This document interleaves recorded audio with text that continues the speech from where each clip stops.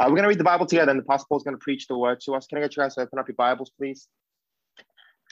And we are in the book of Mark, as we have been for a while. And we are in Mark chapter 4, verse 35 to 41, a very famous passage. Mark chapter 4, verse 35 to 41. And this is the passage where Jesus calms the storm. If you guys want to follow along as we read this, I'll be reading the ESV version. And just a reminder, as we read this, this is the word of God. Verse 35. On that day, when evening had come, he said to them, "Let us go across to the other side." And leaving the crowd, they took him with them in the boat, just as he was. And other boats were with him. And a great windstorm arose, and the waves were breaking into the boat, so that the boat was already filling. But he was in the stern, asleep on the cushion. And they woke him and said to him, "Teacher, do you not care that we are perishing?" And he awoke and rebuked the wind and said to the sea, "Peace, be still." And the wind ceased, and there was a great calm. He said to them, "Why are you so afraid? Have you still no faith?" And they were filled with great fear and said to one another, "Who then is this, that even the wind and the sea obey him?" Amen. Amen. Thanks, Peter. And welcome again to everyone. It's good to see you, the faces that we can see. It's good to have you join us, especially in this time where I think it's so tempting to be lazy, to kind of disconnect from, relationships, whether that's relationships with people or relationships with our relationship with God. And so I just want to really encourage you to keep coming to our Zoom meetings and everything else that we have. A few weeks ago, I talked about the parable of the sower, if you remember, and how it matters on our hearts and the posture of our hearts when we come to reading the word. And I was thinking about it. I think this season where we're on Zoom is extremely important for our hearts to be ready every time we come to the word. And so I just want to encourage us, because it's so easy to be distracted on Zoom, to kind of lean forward and to engage with, with God's word together with me. So as Peter shared, we're reading from Mark chapter 4. That's what I'm going to preach from. We've been going through Mark, and we'll be going through Mark, for the next at least a couple of months.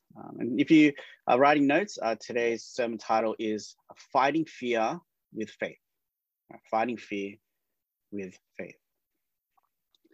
At the members meeting that we had a couple of months ago, I shared to the launch team that it's quite amazing to think that we are just 6 months young, right? We've only existed for 6 months, and to think about where God has taken us in those short 6 months is really incredible. And for me personally, I realize that even more when I kind of think back to how I felt before I decided to plant this church. So if you rewind, I don't know, maybe 2 years now, when I was wrestling with the decision on whether I will leave the church I was at and whether I'll take this step, and not that I took it by myself, but with everyone who ended up joining, make the decision to plant a church, it felt like I was looking at like a dark black future in a sense, like not that because it was bad necessarily, but it was just unknown. Everything felt uncertain if I took this step. Right? I didn't know whether my next step would be solid or whether I'd like fall down to my doom. There were so many uncertainties about leaving a secure position at a big church and then just trying to start something. It's like leaving your good corporate job and starting up your own business. That's kind of what it felt. There was uncertainties about whether anyone would want to join, whether we'd start up with a bang and then in a month's time it'll fizzle out and it'd end up being just me, my wife, and my son. And at that time we had just found out that we were going to have another child. Right? So it just felt like, well, is this a good time to start a church when you're already busy with a newborn, and you're adding to that financial pressures, mental pressure, spiritual pressure, all of that. It just felt like when I thought about this decision and my future, there was a lot of uncertainty and a lot of unknown. Right? And in that place, and I'm sure we've been there before, as I felt so unsure about what's going to happen, where I had so many questions about what will, come about, fear inevitably kind of gripped my heart. And I was so afraid of all these things that, I didn't have answers for. So afraid of, what if things go wrong? I'm so afraid of, the worst case scenario.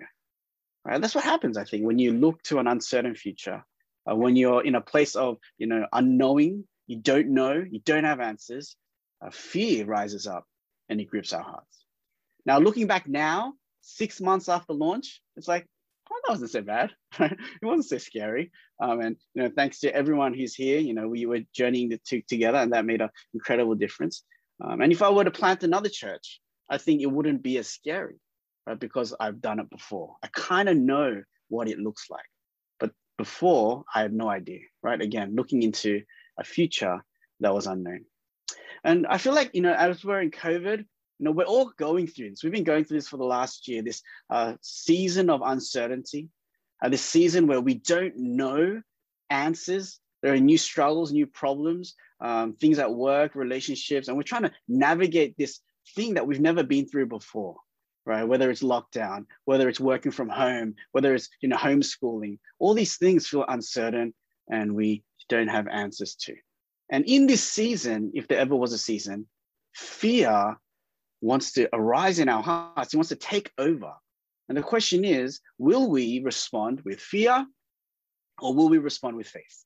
Right, they're my 2 points today, responding with fear and responding with faith. And so we're going to look at these two together. And first, we're going to look at responding with fear, right? Responding with fear. That's what the disciples do in our passage today. So let me read verse 35 to verse 37. If you've got your Bible, you can keep it open. We're just going to go from top down, verse 35. On that day, when evening had come, Jesus said to his disciples, "Let us go across to the other side." And leaving the crowd, they took him with them in the boat, just as he was, and other boats were with them. And a great windstorm arose, and the waves were breaking into the boat, so that the boat was already filling. Right? Despite the kind of matter-of-fact language that Mark gives, we went on the boat, we got across, there was a windstorm, water was coming into the boat. This is like an intense situation. The word windstorm in Greek could be translated as hurricane. So they're like in this intense storm. The NIV calls it a furious squall. I don't even know what a squall is, but there's some intensity there behind that word. I can feel it. There are waves of such intensity that the boat's not just rocking or being tossed around. The waves are kind of breaking over the boat and into the boat. And it says the boat was already filling, right? So their feet are getting drenched with water and they can see it rise. So things aren't good, right? Things aren't good. And the disciples have never been in a storm like this. Again, like my story, they've never gone through a storm like this in their life. Like, this is an unknown storm. This is an uncertain thing that they're going through. And we know that it's a new kind of storm that they've never gone through. Because later in verse 38, their response is, we are perishing. That's what they say. We are perishing. We're dying.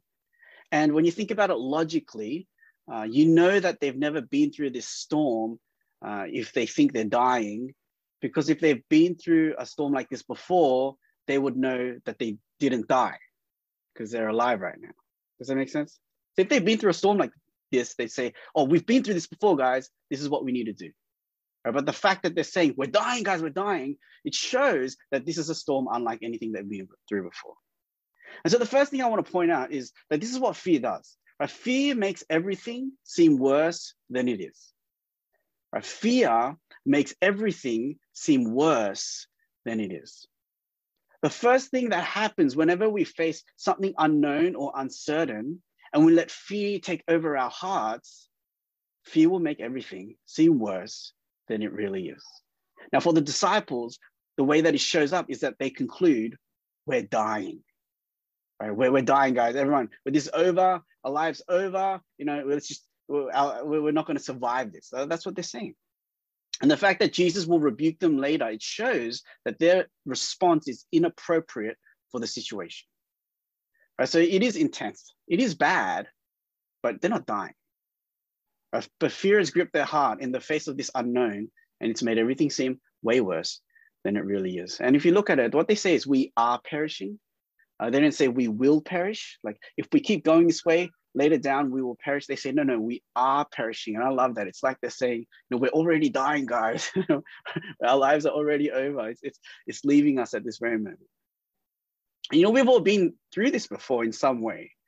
It's a child walking down that dark path for the first time, and fear puts monsters in every pocket of darkness and a man with a scary mask around every corner. Right? Fear is making it seem like worse than it is. And then when you walk down that path the next day in the sun, it's like, it's not so bad. But when you let fear take over, right, everything seems worse than it is. It's the adult lying sleeplessly in bed, afraid and stressed out about tomorrow, because tomorrow you have that event or conversation or decision to make, and it scares you because you haven't really done this before. You never had this given a presentation before. You never had this hard conversation before. And you're thinking through all the things that could go wrong, right? All the what ifs, right? That's fear gripping your heart and making everything seem worse than it is. And most of the time when we get through that day, we look back and we think the conversation wasn't that hard, right? That presentation I gave, it wasn't so bad. And most, if not all the things we were worried about happening, right, never even happened, right? But it's scary because fear is taken over and everything seems worse than it is. It's the Christian facing the new kind of struggle, right? Maybe that's you right now. It's a new magnitude of struggle, a new kind of struggle. You've never endured this before. A different kind of sickness or illness. Our work dynamics have shifted. Our relationships, right? You've never fought like this before with this person, gone through betrayal or mental health struggles of a different level, or maybe your battle with sin. And when we face these things, if we let fear arise, the internal voice tells us, right, you can't do it. It's too much. It's hopeless. Give up, right? It's worse than it is. And so your voice is telling you these things. But again, when you look back, the storm wasn't as scary as you once thought. In all these examples, like the disciples, we're facing an unknown, an uncertainty. We have questions. Right? We don't know what tomorrow will bring. We don't know what's around the corner. And when fear grips our hearts, that blank, unknown canvas that's ahead of us, fear tells us it's going to be the worst case scenario, right? And then we fall into a spiral of doubt and hopelessness, and we want to give up. All right, the second thing, let's move on. Verse 37. And the great windstorm arose, and the waves were breaking into the boat, so that the boat was already filling. But that's Jesus. But Jesus was in the stern, asleep on the cushion, and they woke him and said to him, "Teacher, do you not care that we are perishing?" Or do you not care that we are perishing? Right? This is the second thing that fear does. Now, have you seen the opening of the Guardians of the Galaxy Volume 2? Because here's what I imagine. If you haven't seen it, let me jog your memory. There's this huge, gigantic slug monster, and it's like wreaking chaos and havoc, and people are jumping around and shooting and stabbing, and bodies are being thrown all over the place.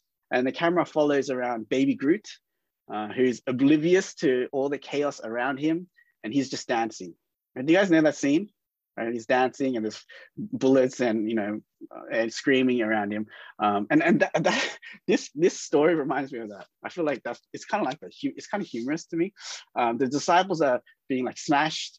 There's a windstorm, and the wind is like whipping their face, and the waves are stinging, and the water's filling the boat, and the boat is rocking. And in the midst of all this chaos, Jesus is in the stern, asleep on a cushion. Right? It's such a contrast to everything that's happening. Right? It's funny for us, but again, not for the disciples, because they think they're dying. But here's the second thing that fear does. Right? Number one, fear makes everything seem worse than it is. But the second thing is that fear makes God seem worse than he is. Right? Fear makes God seem worse than he is. Verse 38 says that Jesus is in the stern, asleep on the cushion, and the disciples wake him and they say to him, "Teacher, do you not care that we are perishing?" Right? Don't you care? Right? That's their conclusion. In the midst of all this fear, they're questioning the care and the love of Jesus, right? We know him as God, right? And I think they doubt his care for at least two reasons. And number one is that this is God's plan. But the thing that they're in is God's plan. If you go back to verse 35, this is Jesus' idea. He says, let's go across to the other side. Now, whether the disciples at that point really understood Jesus and how perfect and wise he was, I don't know. But possibly in the midst of the windstorm, they could have looked at Jesus and said, this is your idea. Right? This was your plan. And you brought me into this windstorm where I just feel like my life's going to end. Do you really care for me?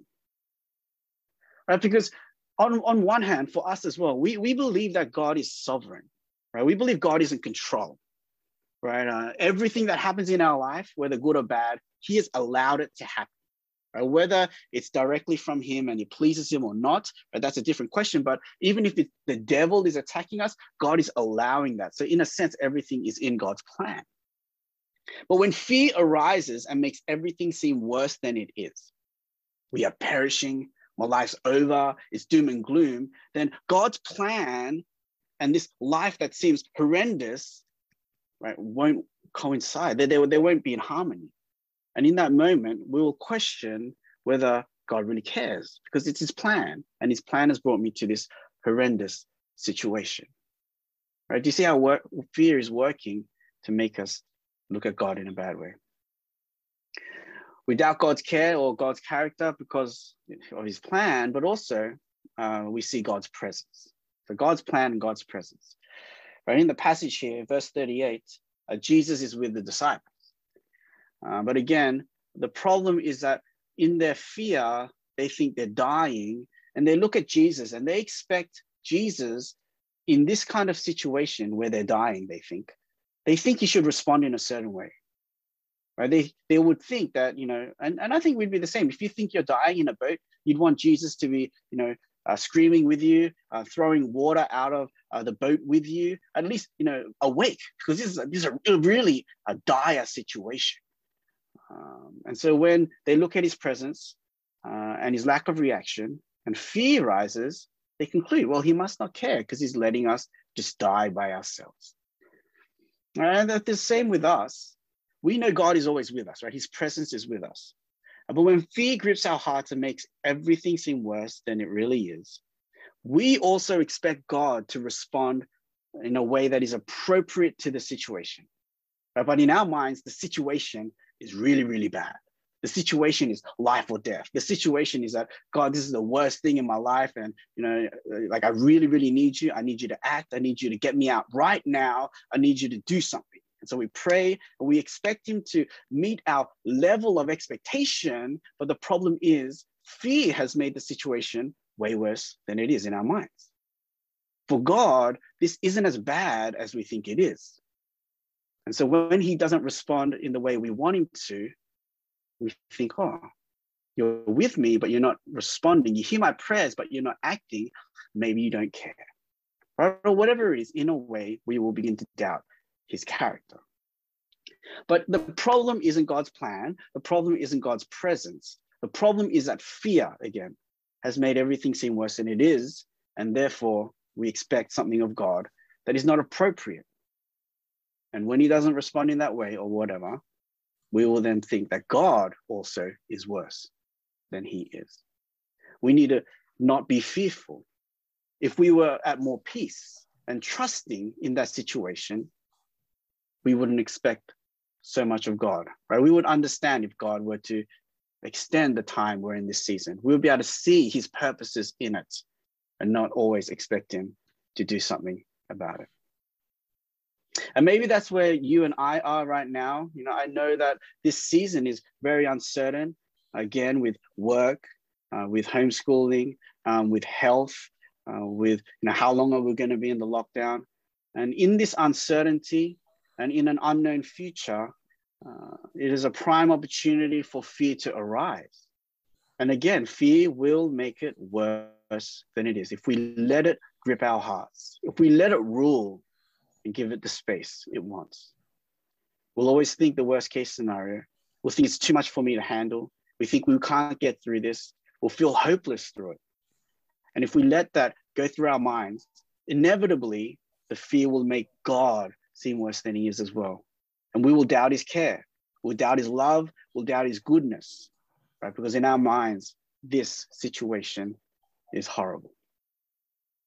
And I just want to encourage you not to respond in that way, right? For your own good, for your own benefit, we need to respond with faith, right? So this is the second point and my last point, responding with faith. As the story continues, Jesus is woken up by his disciples and he does two things. He rebukes the storm and then he rebukes the disciples. And we're going to focus on the disciples, but first he rebukes the storm in verse 39. It says, Jesus awoke and he rebuked the wind and said to the sea, "Peace, be still."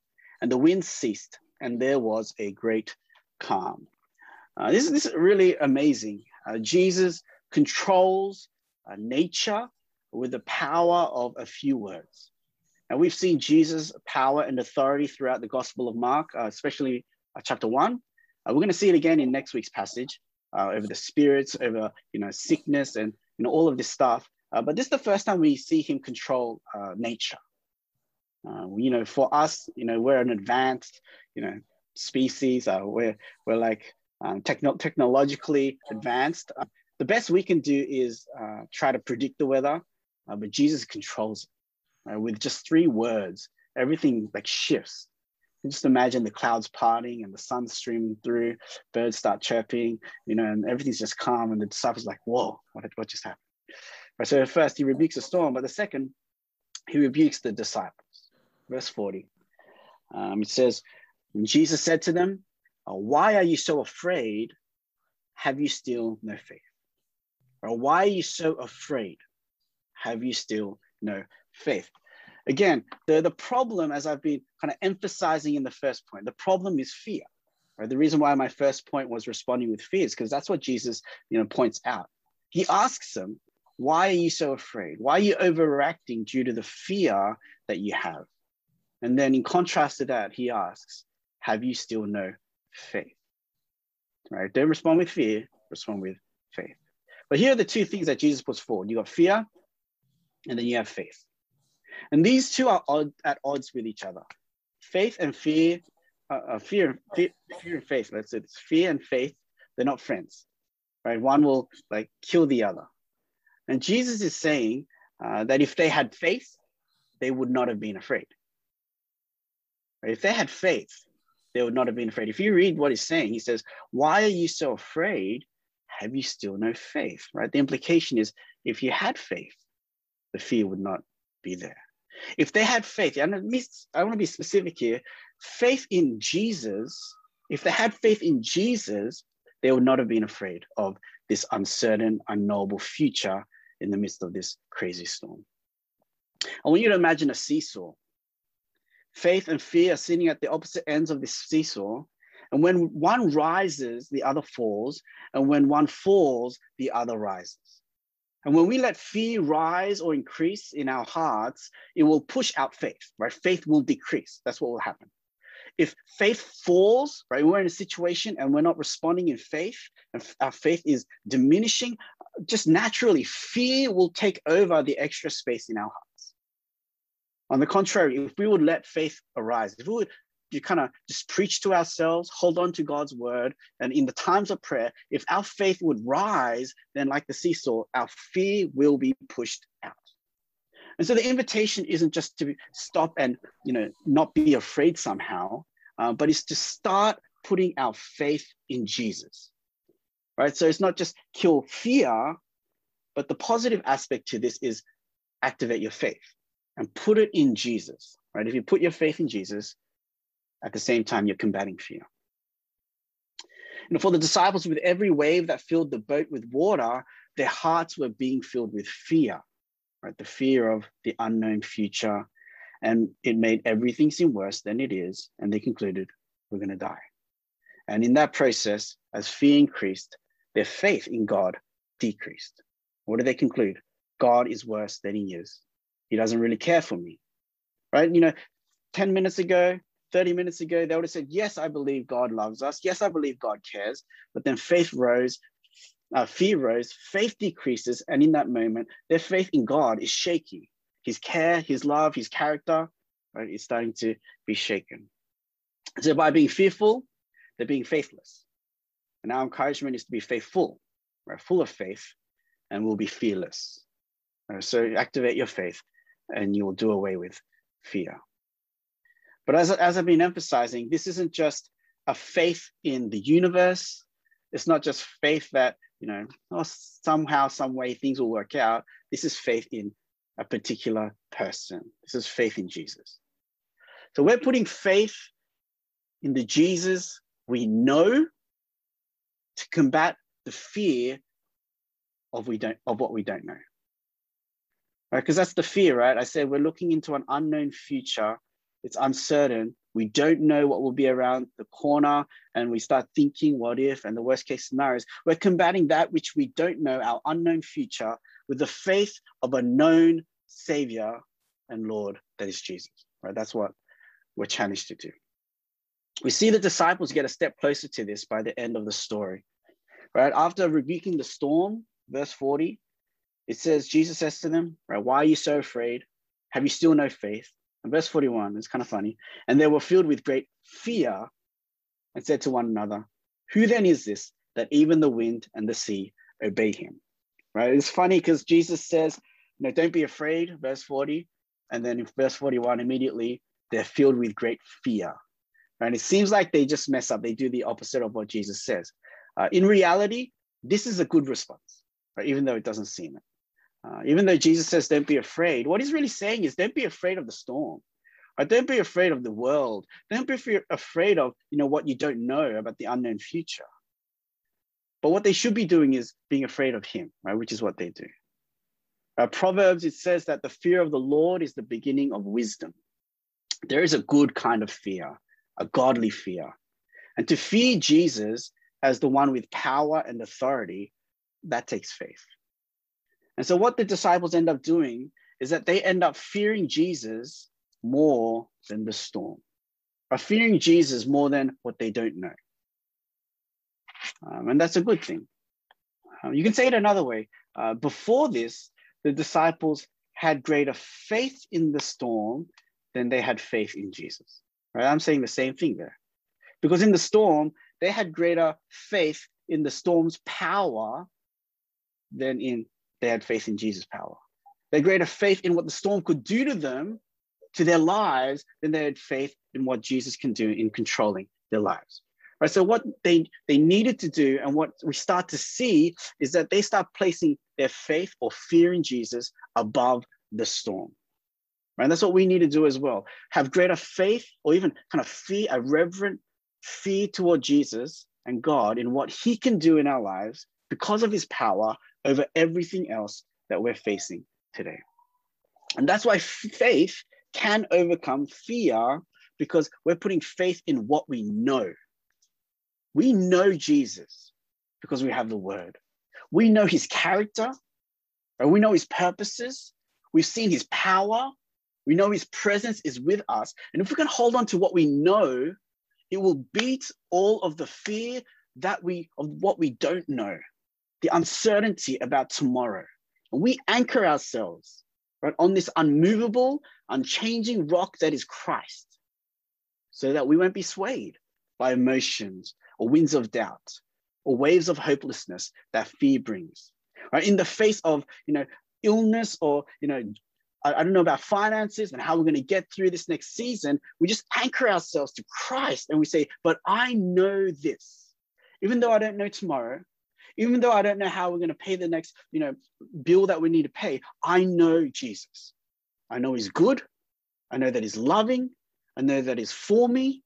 Right? I know that he's gracious and forgiving. I know this. And you focus on what you know, and you fear him and have faith in him. And that is how your fear subsides. Because you know that even though you don't know tomorrow, he does. Right? And he's a God that is worth trusting. Right? Imagine if the disciples, after this whole experience, got back in the boat, or they're in the boat still, and they just kept going and they hit another storm. Let's just imagine they hit another storm. Sky darkens again, the waves, they're more intense, the boat's filling up even more. Do you think they'd be afraid? I think at this point, even though fear is starting to rise in their hearts, they'd turn around to Jesus, who's asleep in the boat again, and they'd say, you know what, this is scary, but the one here who's with us has more power, right? And I have more faith and really more fear in him than that. And as long as we're with him, right, we'll be okay. And that's really the journey of the Christian. We look around and it feels like, my future is just an endless stretch of darkness and I can't see very far. I don't know what our next turn is going to be. I don't know what tomorrow will bring.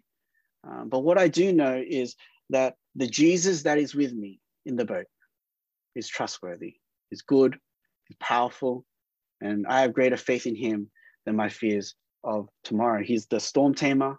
He is the wind whisperer.